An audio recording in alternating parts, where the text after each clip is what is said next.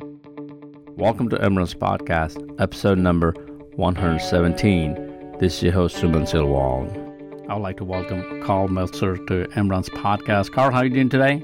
I'm doing great, Suman. I'm just doing my standard thing, working in my backyard in the afternoon and after my run today and, just being me, I guess. Definitely. How's the weather out west? Because here in Alabama, it's raining a lot, so we're trying to stay dry, I guess, so it's not possible. Well, when it's dry in Utah, so we like to see precipitation. It's snowing a lot, actually, and I've been running through the soft snow, which is hard, but it's probably better for you in the long run. So, it's really about mental power in the wintertime.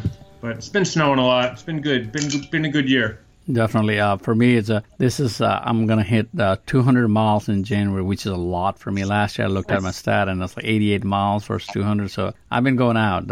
Like I said, running outside in the wintertime it's mental toughness and a lot of things involved. So definitely. Make sure you go man sometime. And especially in the rain, everybody say, you're not going to melt. But I have learned to go out and run. So it's been good here. Carl, you came to Alabama for Pinhoti in a different capacity. We'll talk about that a little bit later on as a part of the main part of our podcast. But you came back. How was your trip here back to Alabama? It was good. It was slightly different for me because I was crewing my wife Cheryl. And that was a whole new experience, which I think it was probably harder than running a race. It's cool to be on the other side of things once in a while. I mean, I got to run on the Pinhoti Trail on my own, so I got some good runs every day, so I was pretty psyched about that. But when you crew someone who isn't quite at the front of the pack, more in the middle, it's hard to stay up all night. I think I slept in a rental car for an hour and a half at a time, 3 different periods of time. And that was probably one of the hardest things I've ever done. So, yeah, it was cool. I had a great time. It's always a good hospitality. And, Todd Henderson puts on a great show. So it's cool to run around the woods and drive around the woods. Definitely. Pinhoti, it's a favorite trail for us here in Alabama. We'll talk about this a little bit more in detail, your whole experience. But it's glad you came. We kind of passed each other. I never got to see you while you're here. Thanks for coming to Emran's Podcast. And before we get deep down into some of the things I like to talk, let's talk about your Speed Goat 3, the shoes, Hoka shoes that's coming up, or it's already out there. I wear Speed Goat 2 right now. I just want to let you know I like it much better than Speed Goat 1. That's still pretty new. No surprise there. That's how things go, though. You only get better with age, Tell us about what's the difference in the shoes from 2 to 3. Well, the whole base, the footbed, the drop, the tread on the sole, the Vibram rubber, the amount of cushion, all those things are at the base layer are all the same. So nothing's really changed there. The only thing we changed just a little bit, just kind of a little bit of a tweak, was that we wanted to give just a tiny bit more space in the toes. A few people were a little, I guess they have wide feet maybe, but we made a little bit more wrap around the instep, like in the center, and then which spreads your toes out and gives a little bit more space for the toes. That's all we really did. Nothing really major difference. But one thing that's very cool for a difference is the laces are different, which seems like a silly little thing. It's only the laces, but there's flat laces. They grip really well. It really keeps the shoe really snug and tight on your foot, yet gives you room in the forefoot, and it gives you amazing traction. I mean, the shoe is I wasn't sure they could make it better than the 2, but it's right in there, I mean, it's all good stuff. Definitely looking forward to trying it out sometime this year. So my 2 is still pretty deep. So 2s are great, so it's why, don't get rid of the 2s and jump on the 3s if the 2s are great for you. At least run through them until they pack out. Yeah. Until they're a little tired, then go to the 3s. But I think you won't be disappointed. I think it's not much different. Just a few tiny tweaks, that's all. And that's all we really wanted to do. Definitely. A lot of my Wednesday night group, trail runners, my friends, they wear that shoes. And so just kind of wanted, and one of them were mentioning that, hey, it's coming. Are you getting a new one? It's oh, hold on. It's been a phenomenon. Yes. But definitely it's a lot better upgrade from 1 to 2. So the one was too narrow. So it's all. That's what it is. Yep. Definitely. So how's your racing going? So as we talked last year, right after Pinhoti, how was your races for almost a year and a half since we talked? Have you been racing, or what do you do these days? Well, I ran Hellgate 100 on December 8th. That was my 51st birthday.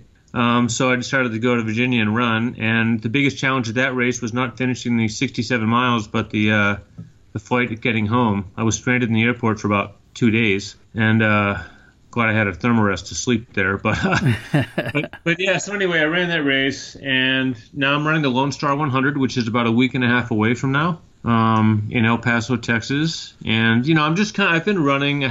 I'll be honest and say I really haven't been running massive miles and really training for anything specifically, but I'm more or less looking at the races I'm going to run, which is Lone Star, Sonoma, Scout Mountain 100, Ute 100, all different courses and places that I've never been before. So that's kind of a new adventure for me, and just kind of venture out and just kind of like spread the word and run through the woods, I guess, Definitely. So you still travel heavily for racing, running. Is that what you do? Yeah, I wouldn't say heavily traveled, but no, I do. I mean, this year is actually a little more local, and I'll probably go back east somewhere in the late fall, because my last race of what I just mentioned was the Ute 100, and that's August 9th. So I'll probably come back east in the fall sometime. I also plan to do the Long Trail in Vermont with one of my buddies, just as a hike. Sure. This summer in June, and that's that's kind of priceless. So, I think I'm doing all right. My life is pretty good, and running around the woods.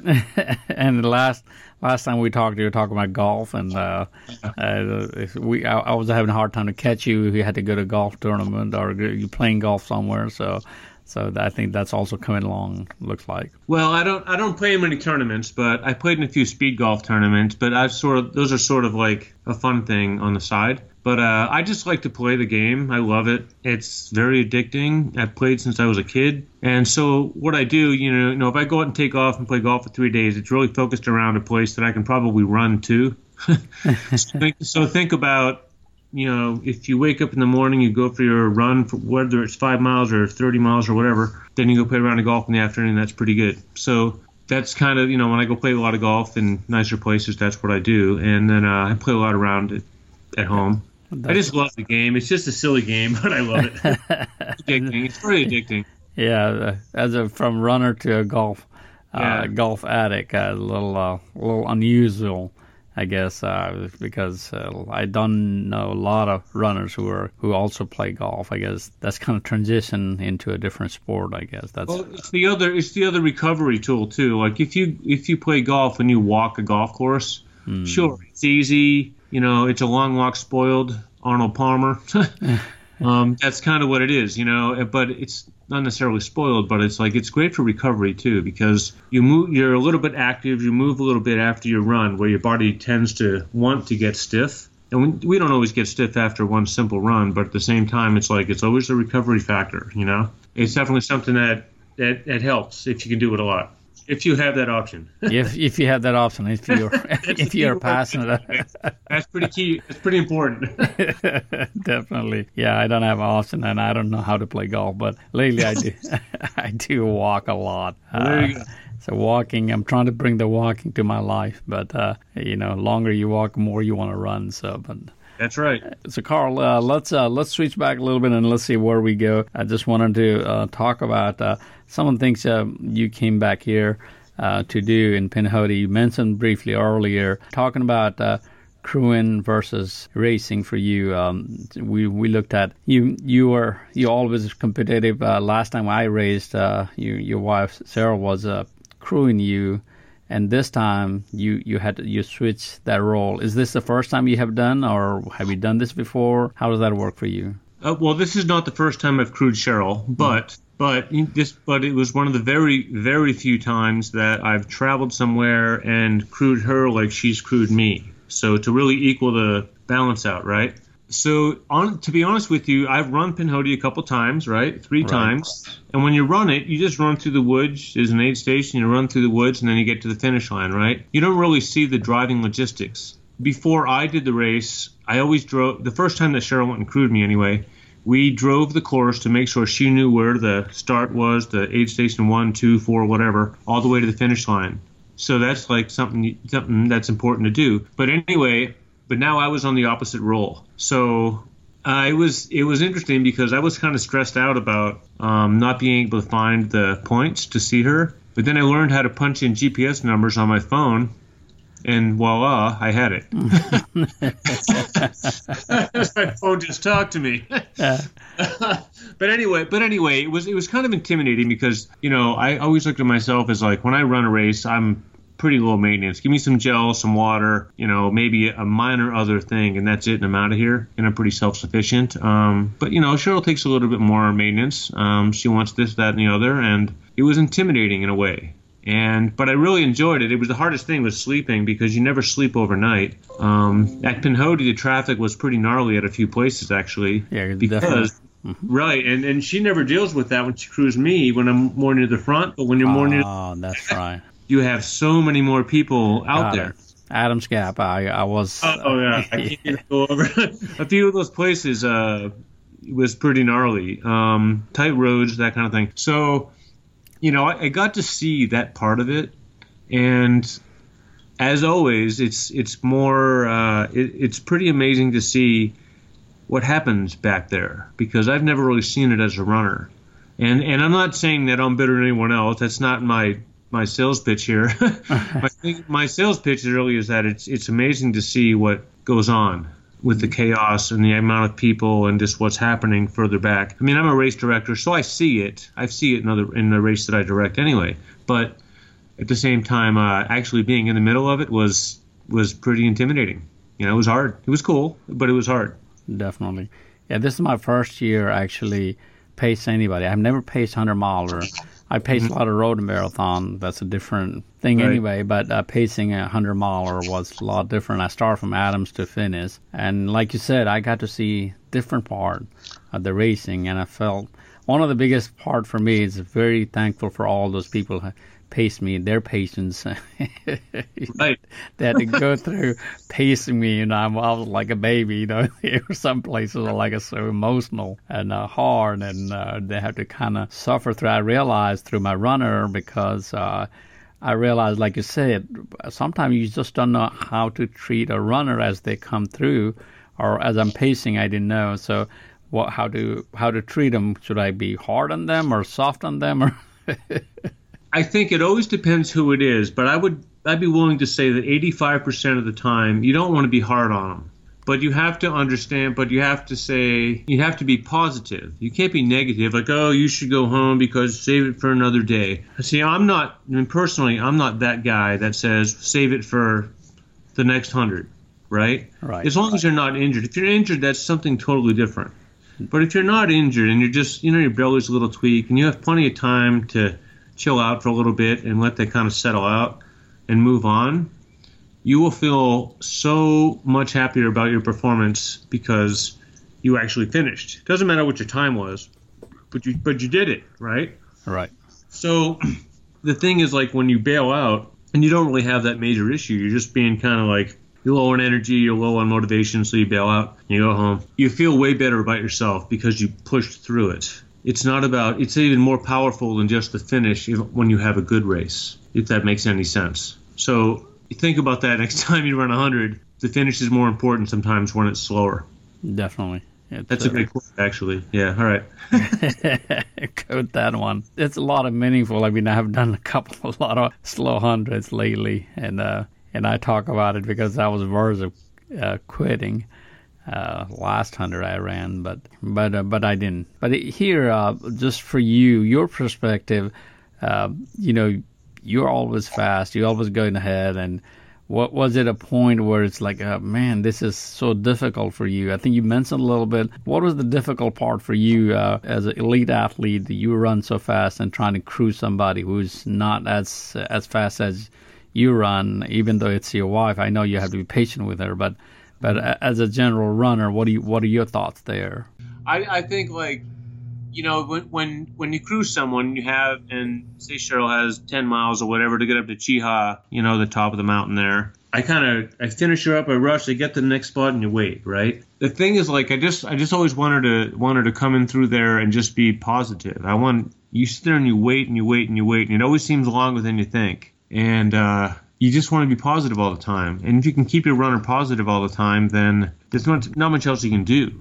You know, it's a tough thing. I mean, it's a long race. Like Mike Mason, another friend of mine, ran Pinhoti, and he's pretty fast. He's kind of like a top 10. I don't think he'd win it, but he could run 6th, 7th, 8th, something like that. So pretty solid, great runner. And you know, he just kind of like wasn't mentally in it. Just like I was mentally in Western last year. I just like when you're not mentally in it, it's not all there, you know? You just want your runner to be mentally in it and to stay positive with them. And if you can do that, you'll get them to the finish line. Does that make sense? Yeah, that makes sense. So definitely. So on this journey of this new task you took, who raced most of the time, but as a crew this time, what are some of the mistakes you made or would like to correct in the future so that people who are listening may not be, may want to crew somebody else or pay somebody else in the future who has never had this experience? You always think that you don't have exactly what they want there. You know, like, is she going to want pineapple? Is she going to want that bacon? It's always something, which is pretty amazing. So you sort of have to, if your runner comes in focused, right? Like, hey, get me this, get me that, get me this, get me that, then you just do it. I mean, if you don't have it available, then you say, well, I don't have that. But of course, right? But if you do have it available, you just do it. You don't go back to the plan to say, well, this is what you wanted. Well, we're all delirious. After 40 miles, you become somewhat delirious. And you're just sort of focused on the next aid station, you do your thing, you go to the next one, you do your thing. So you're not really thinking clearly all the time. You certainly don't remember what you wrote down on that sheet that you gave your crew because, right? All right. It's reality. It's just reality. If you remember that, then you're pretty strong. Yeah. You should go to West Point. So, but the bottom line is, the idea is just to make them, if they come in focused, you just do what they want. And then make sure that they have the essentials, of course, the water, make sure they have enough calories when they leave, that kind of thing. But you make a little light if it's getting dark. Those are your responsibilities as a crew person. The main things, the core of what they need that's your responsibility. What they need on the backside, when they, telling you things, rambling things off, that's kind of, you hope you have it there. But lights, water, calories. Definitely. Warmth or whatever. Yeah, warmth. That's one of my mistakes for my runner when I was pacing. As a pacer, I didn't think about it because I wore a jacket and I had pants on and everything when we went to the Pinnacle. But I totally forgot to ask my runner, do you need a jacket? Well, right. You know what happened after like a mile or so down in the Horn Mountain going towards next aid station, he started getting freezing up. He was getting cold, right? And I was like, man, it was a tough thing to see because it really hurt him for a while because then there's no way to get his jackets or anything, till we get to the 18, 20 miles. So it's 3, 4, 5, 6 hours later. So right. So a learning standpoint, I mean, it's kind of a no-brainer after hearing that story.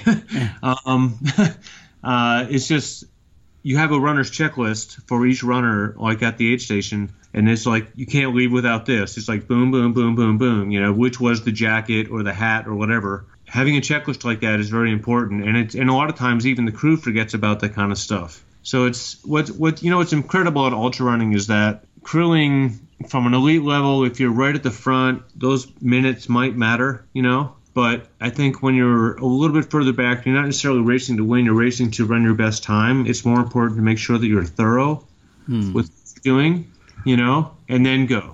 And I mean, the extra 30 seconds, 1 minute isn't really that big of a deal. No. I mean, don't take anything away from anyone. Don't get me wrong here. I'm just saying that. Yeah, but I try to make sure that I'm thorough. I mean, I've written things on my hand, on my arm, things like that. I've kind of done that a few times. So that just reminds me of what to do. And usually it's like extra gel, get rid of your garbage, get your water, get your light. Very simple things. Got it. Yeah. These are the basics. That's kind of the crew job. The rest of it is kind of up to the runner, and then try to have it for them if they ask for it. Yeah, definitely. I think that was our biggest mistake. I was, other than we did pretty good job, but right there we made that mistake, and he was a little bit bigger than me. He couldn't fit in my jacket. That must have been interesting. Yeah, I could not give up my jacket to him, but even then, but definitely we would have saved a lot of times talking about the point you're making, that we would have made better time if he was warmer that time. So he was, because it's cold. Things just start going bad to worse. When we got cold and you're depleted, it's gonna get worse. So honestly, when you get, another thing too, when you get really cold, of course I don't know what was going on there as far as how much he or she was eating, but food is like kindling to the fire. So if you eat your food, that's getting you warmer, which will help you rebound a little bit, even if you're cold. And if you don't have a jacket and you're kind of cold, if you eat something, that will also warm your body up. Definitely. It's he had we were fine when we left the Pinnacle. It's just a few miles down, and it was the wind blowing and everything. So it was interesting. I never seen somebody can go. I've seen myself going bad to worse gradually, but this was just like a turning point. And then we gave him when we got to the a next aid station, couple of aid stations down, gave him jackets, food, warm stuff, put him in front of the heater, yeah. and that boy, he left and he speed up, and I was having a hard time to catch him some points. Right. Yeah, that's the thing, he just needed some regeneration. Definitely. So on this thing you were doing on Pinhoti, were you, you have competed, you said a few times already, 3 times, I think. You won all those 3 times. Were you itching to go race it, or did you miss this, or you're like, okay, I'm good here? I'm good where I'm at, I've raced it 3 times, won it 3 times. I think I want to come back, I'm just getting older, so I'm kind of running out of places to go. So talking about being an older runner, we can talk that topic a little bit. Let's kind of finish this part of the interview, talking about crewing and pacing. So if you had to do it this all over again for somebody else, what would you like to do? It's kind of funny. I don't know if I'd do anything really different. I think I learned it because now I know it. I know how easy it is actually to get to aid stations. All the simple stuff. So I'm pretty good at it. I know where to set my little table up for someone, little stuff like that. I wouldn't do anything really different, but I'd have more confidence when I did it, which would make it that much better. That sounds great, because looking from your perspective as a elite athlete to being crewing as a middle of the pack runner, so that's always great. Even this time you paced your wife. Maybe in the future you'll pace somebody, even me, or pace or crew me or something. It's always something. I charge pretty high dollars, Tim. It's not cheap. It's always great to learn, So yeah. Let's move on to this interview a little bit further, talking about running 100. I think every time we come and we talk about first time running 100-miler. I think we talked about many times. Mm-hmm. I want to just change that topic just a little bit. Runners like me run already 8 times the 100-miler. I got nothing to prove. I know that I wanted to go faster, but even then, tell us about what kind of motivation do I need to have to continue on this journey, because sometimes I feel like I got burnt out running 100-miler. I think you have to like it to run far. You have to like finding that zone, and you have to understand that it's going to hurt, right? It's not but that's part of the challenge. It's not that it doesn't hurt so much that you can't walk or something. It's just soreness, You have to like that kind of thing. If you don't like it, then you probably shouldn't do it. But I'm not here to discourage anybody. I'm just saying that whatever you do, you should like it. And for me to run 100, it's kind of funny. It's kind of just built into my brain, like, well, you should do this, So when I started doing it, I understood that it was like, well, this is kind of my wheelhouse. Doesn't mean I'm going to be the fastest guy or win the most or whatever, but I thought that it was kind of my wheelhouse. And that's how I got started at it, and became very addicting. And the addicting part is not the pain or the just a long day out in the mountain. It's just more like finishing, because that finishing feeling is pretty awesome. Because you've been thinking about it for like 40 miles, like when am I going to be done? But then you finish it and it's like that. It's just a weird feeling. It's good. Definitely. Talking about that, we just discussed a little bit about aging factor as well.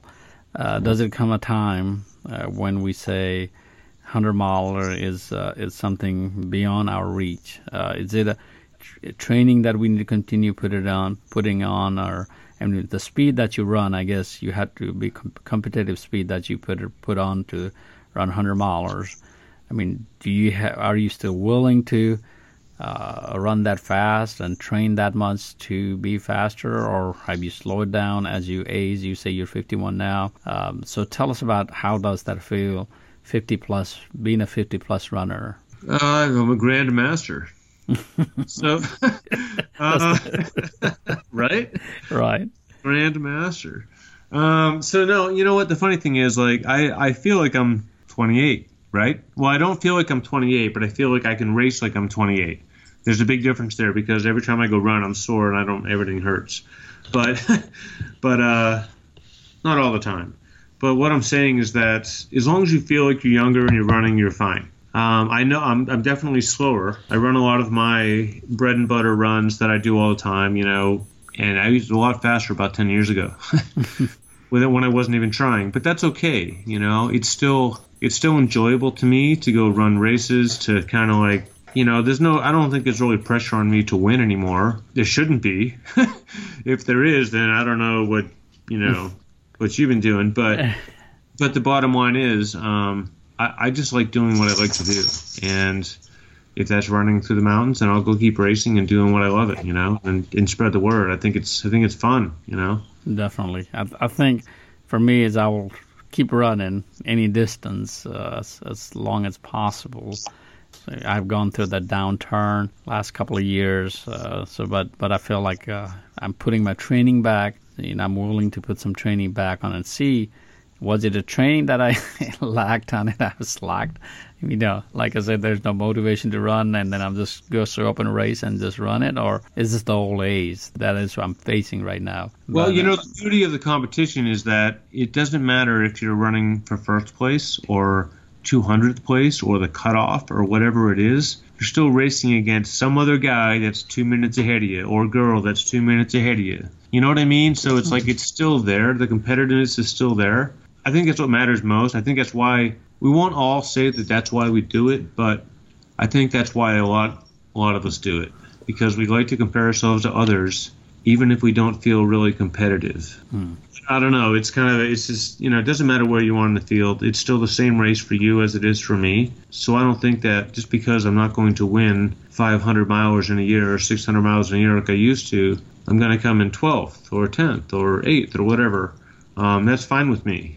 I'm good with it. I think it's a lot of fun, and that's all that really matters to me.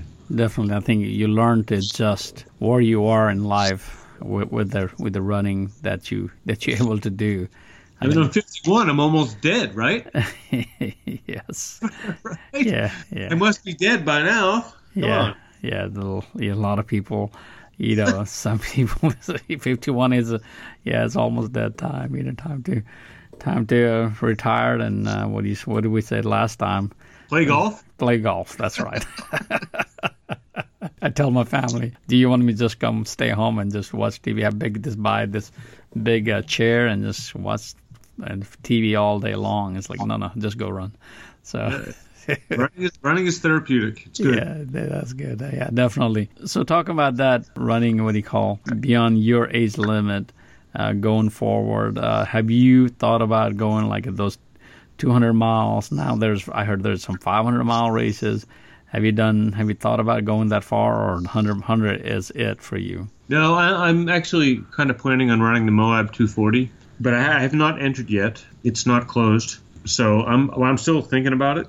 But I think, it's not really about the challenge of like whether I can finish it or actually win it, that kind of thing. I know I can finish it because it's only 240 miles. It's 10% of the AT, right? Right. I mean, whatever. Yeah, yeah. After Well, that's just my attitude. Believe me, it will hurt. I get it. It will hurt. All that stuff. But I'm pretty. I mean, as long as I'm healthy, as long as my body's okay. But I might run that, and from there, I really won't know this. And late in the winter or late in the fall. But I'm intrigued by it. I mean, it's a little bit out of my comfort zone, but I don't really know that yet because I haven't done it. So that makes me a virgin at the 200, right? So that's like a whole new ball game of like, oh, what's this going to be like? So I don't really know what to expect, but I'm looking forward to it. So anyway, I didn't enter that yet, so it's kind of up in the air. But I'm intrigued by it for sure.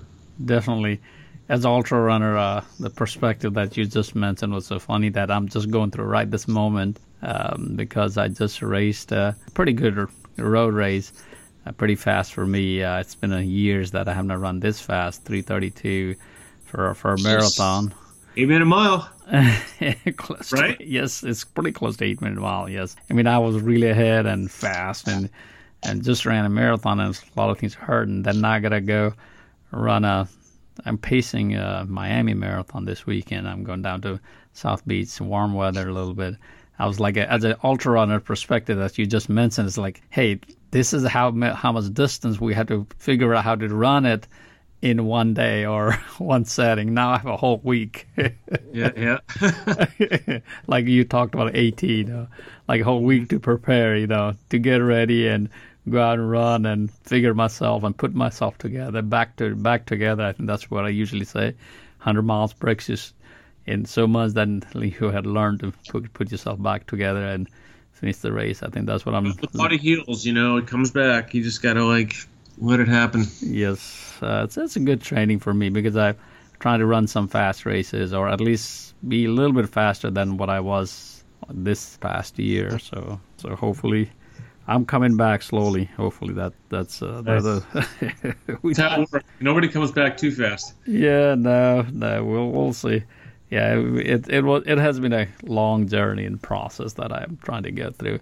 So, Carl, as you move forward, what are you looking personal achievement? I think we discussed a lot of things. As you look forward, what are the big goals for you in coming this year, next year? Well, my goal, of course, is to win a 100-mile race this summer at some point. That would be the 19th year in a row of winning 100, so that's one of my goals. I'm not going to lie to you. That one's on the radar, so we'll see what happens with that. I've got 3 good 100s on the docket, and we'll see what happens after that. But, they're not as competitive as they could be, but they're 3 great courses. And the Lone Star, Scout Mountain, and Ute are 3 spectacular 100-mile courses. And I've always kind of taken pride in just going to the race that I want to run. So I'm doing those, and that's a goal. But other than that, just to be healthy and keep running and not not go down to some injury where I can't run anymore because I'll probably shoot myself. But it's good to be out and still be helping other people by coaching people or just by mentoring them somehow, or just sometimes it's silly, but which is kind of weird to me, but sometimes signing an autograph, that makes somebody feel better. That's cool. I think it's a cool sport, and it's cool to be around it for a long time. Definitely. You have been around for a long time and changed the course of the ultra running, and you have done so much in the field of ultra running. So definitely. So have you got any book out, or I think we talked about that last time? Yeah, well, the book, if I say that too loud, my wife's going to hear me. But I mean, it's partially written. But to be honest with you, I have some of the other things going on right now. I know that the book is important. I know that people would like to read the story. And I get it, but I just have other stuff going on. So I'm trying to I'm also thinking about my angle on it. So I really sort of want to tell my story where this is really my story. Definitely. I don't know if that makes sense or not, but we all have things that we do and have done and stuff like that. And I think it would be cool to have everything in there. So anyway, I'm just I'm sitting back on it right now, and I'm just kind of waiting till the time is right. Definitely. Sounds interesting. I mean, we know a lot part of your life, but definitely it'll be great to hear those stories. I'm just a big joker, really. It's all I really am. I just got to run through the woods, and that's all there is to it. Yeah, guys who runs through the woods, and yeah, definitely. So Carl, we talked about many different aspects. We had a lot of serious talk about running, ultra running, distance running, many things, crew. And tell us about some of the things we don't know about you, or some personal thing that you like to share with us that interests you, or some of our ultra friends. Tell us about some of those things. Maybe cooking, maybe doing other hobbies that you have beyond running and golf. Tell us about some of the things that we don't know about you. Some people know it, but I'm a hand-eye coordination specialist. What the hell is a hand-eye coordination specialist? What is that? Right. Well, it's things like I like to play around the mountains. We know that. That's an easy one. Of course, we know that. But I also like to do things like sculpt things, as in gardening, landscaping. I'm not a sculptor, of course, but I like to sculpt things. I like to create things that you can play on. So I've created things from croquet courts to horseshoe pits to backyard golf to silly, stupid things like that. Really, and snow courts where we play croquet on snow. Sled runs that we've seen videos of us in the mountains, which is probably the biggest creation ever. That's just something I like to do, and I could spend the rest of my life doing that, probably wandering around in circles, and I'd be happy. Some people, like I said, some people probably know that, but anyone who's doesn't know me personally probably doesn't know that. It's just something I just like to enjoy, being out and not working as much as possible. Definitely. We all will wish to be out and not work. Well, nobody wants to work, right? I mean, if we all have to work, we have to work, but I think it's most important. We only live once, and if you don't live now, what are you going to do later? So yes, I just kind of look at it that way. I just kind of try to make my life as happy as possible. Tell us about beer. I think you mentioned that. Are you like a bourbon drinking person, hard liquor, or beer drinker? What kind of things you do? What kind of beer do you drink? I'm more of a pale ale fan. I'm not a big IPA fan, so I don't like it super hoppy. It's just beer, that doesn't mean I drink a ton of beer. I like beer. So, but yeah, pale ale is kind of my thing. I can also drink really cheap beer, which is very cheap. So it's just, it's not a big deal. It's just one of those things. Yeah, as an ultra runner, I think that's one of the requirements. It's calories at the end of a race, right? Or run. That's right. Or run, race, whatever it takes, Yeah, that's what the Wednesday night group at this moment, they're probably start drinking now. So yeah, well, good for them. Yeah.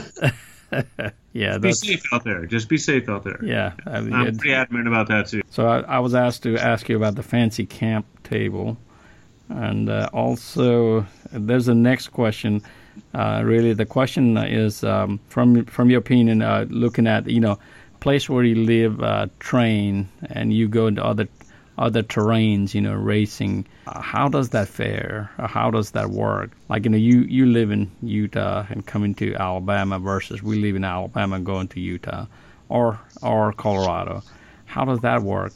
Do we have to train differently from people from Alabama to go to higher mountains? What do you see there? I think it's important to train on terrain that's specific for your race. So that's the first comment I'll make. So I'm coming from Utah. I'm going to Alabama. The only thing technical in Alabama at Pinhoti is Blue Hell, right? Right. I mean, you go down there and it's ugly. It's just like whatever. That's not even running. Some of it really isn't, right? But when it comes to the rest of it, through the woods, there's some roots, some rocks, a couple dips and doos.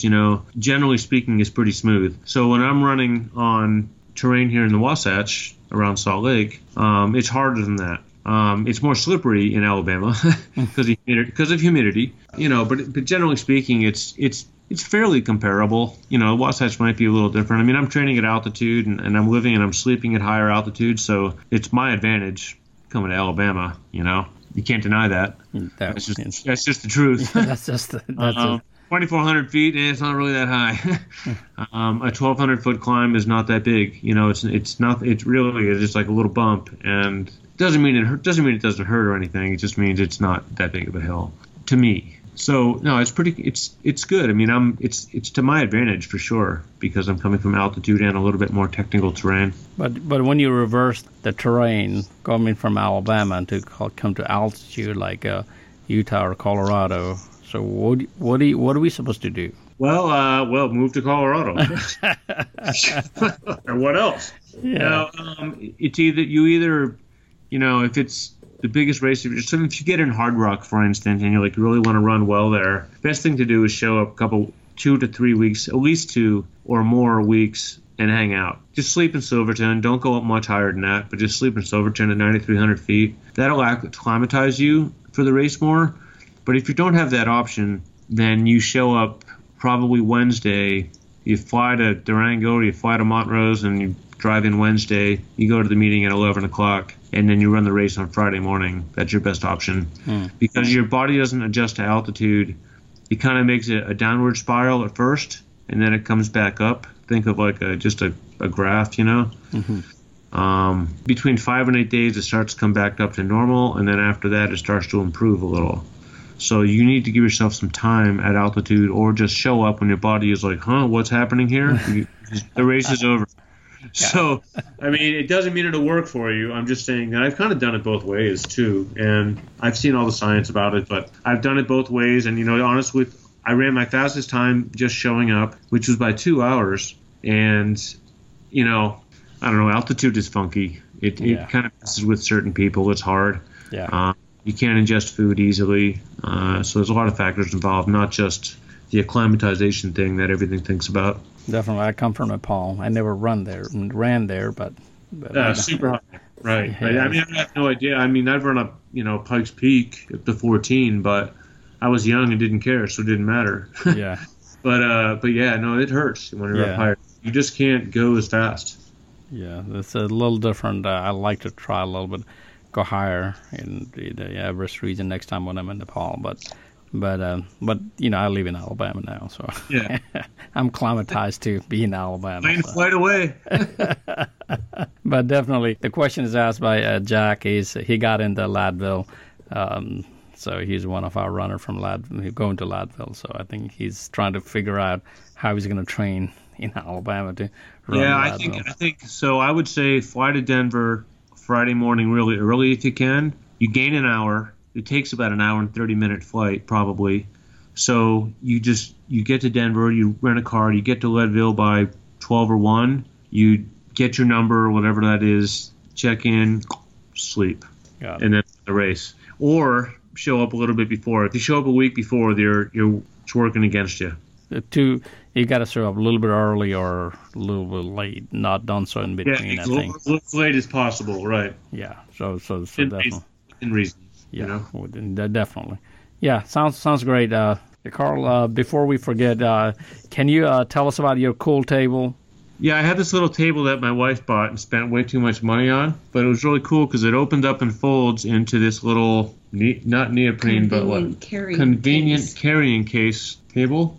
And anyway, it's really cool because when you cruise somebody, it's super light. You can carry it anywhere. And I don't remember the manufacturer of it, but there's a couple of slots for drinks. It's people like it. It just if you have a picture or something, maybe you want to share with us. So it sounds like a really handy table. It is, and Carl gave me a bunch of crap for buying this table, and yet everybody that we see when we are crewing comments about what an awesome table it is, and now Carl always wants to make sure that he brings it with him.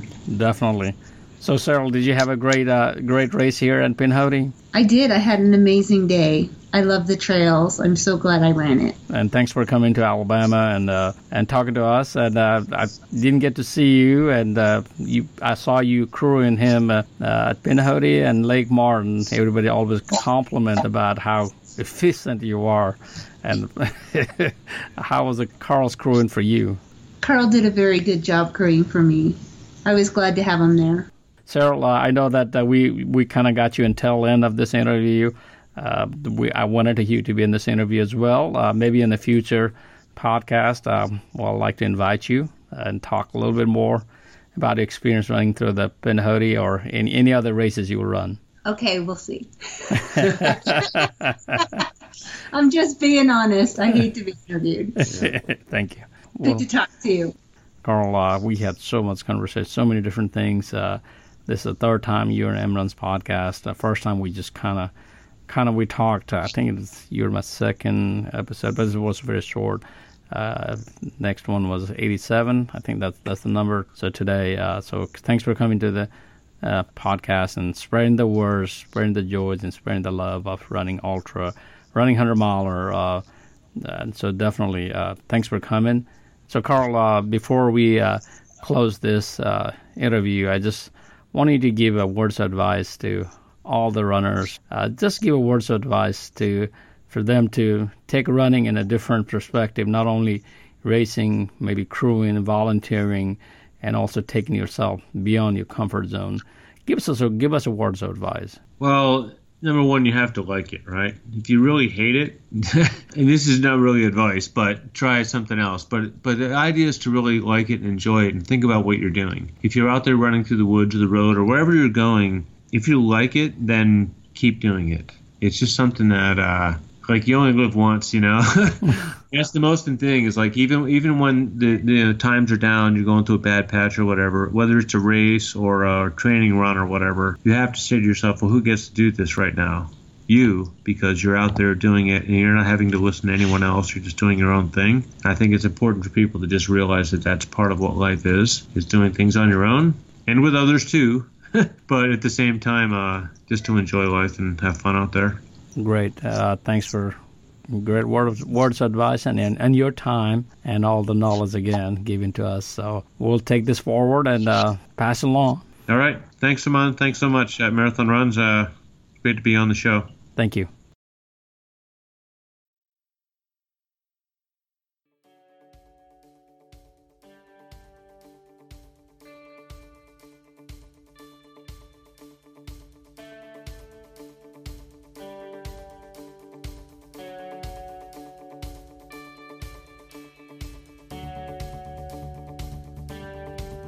Thanks for listening to another episode of Emran's podcast. Please visit emrans.com to listen to our previous podcast episodes, links to our social media channels, get race photos, get discount codes, and more.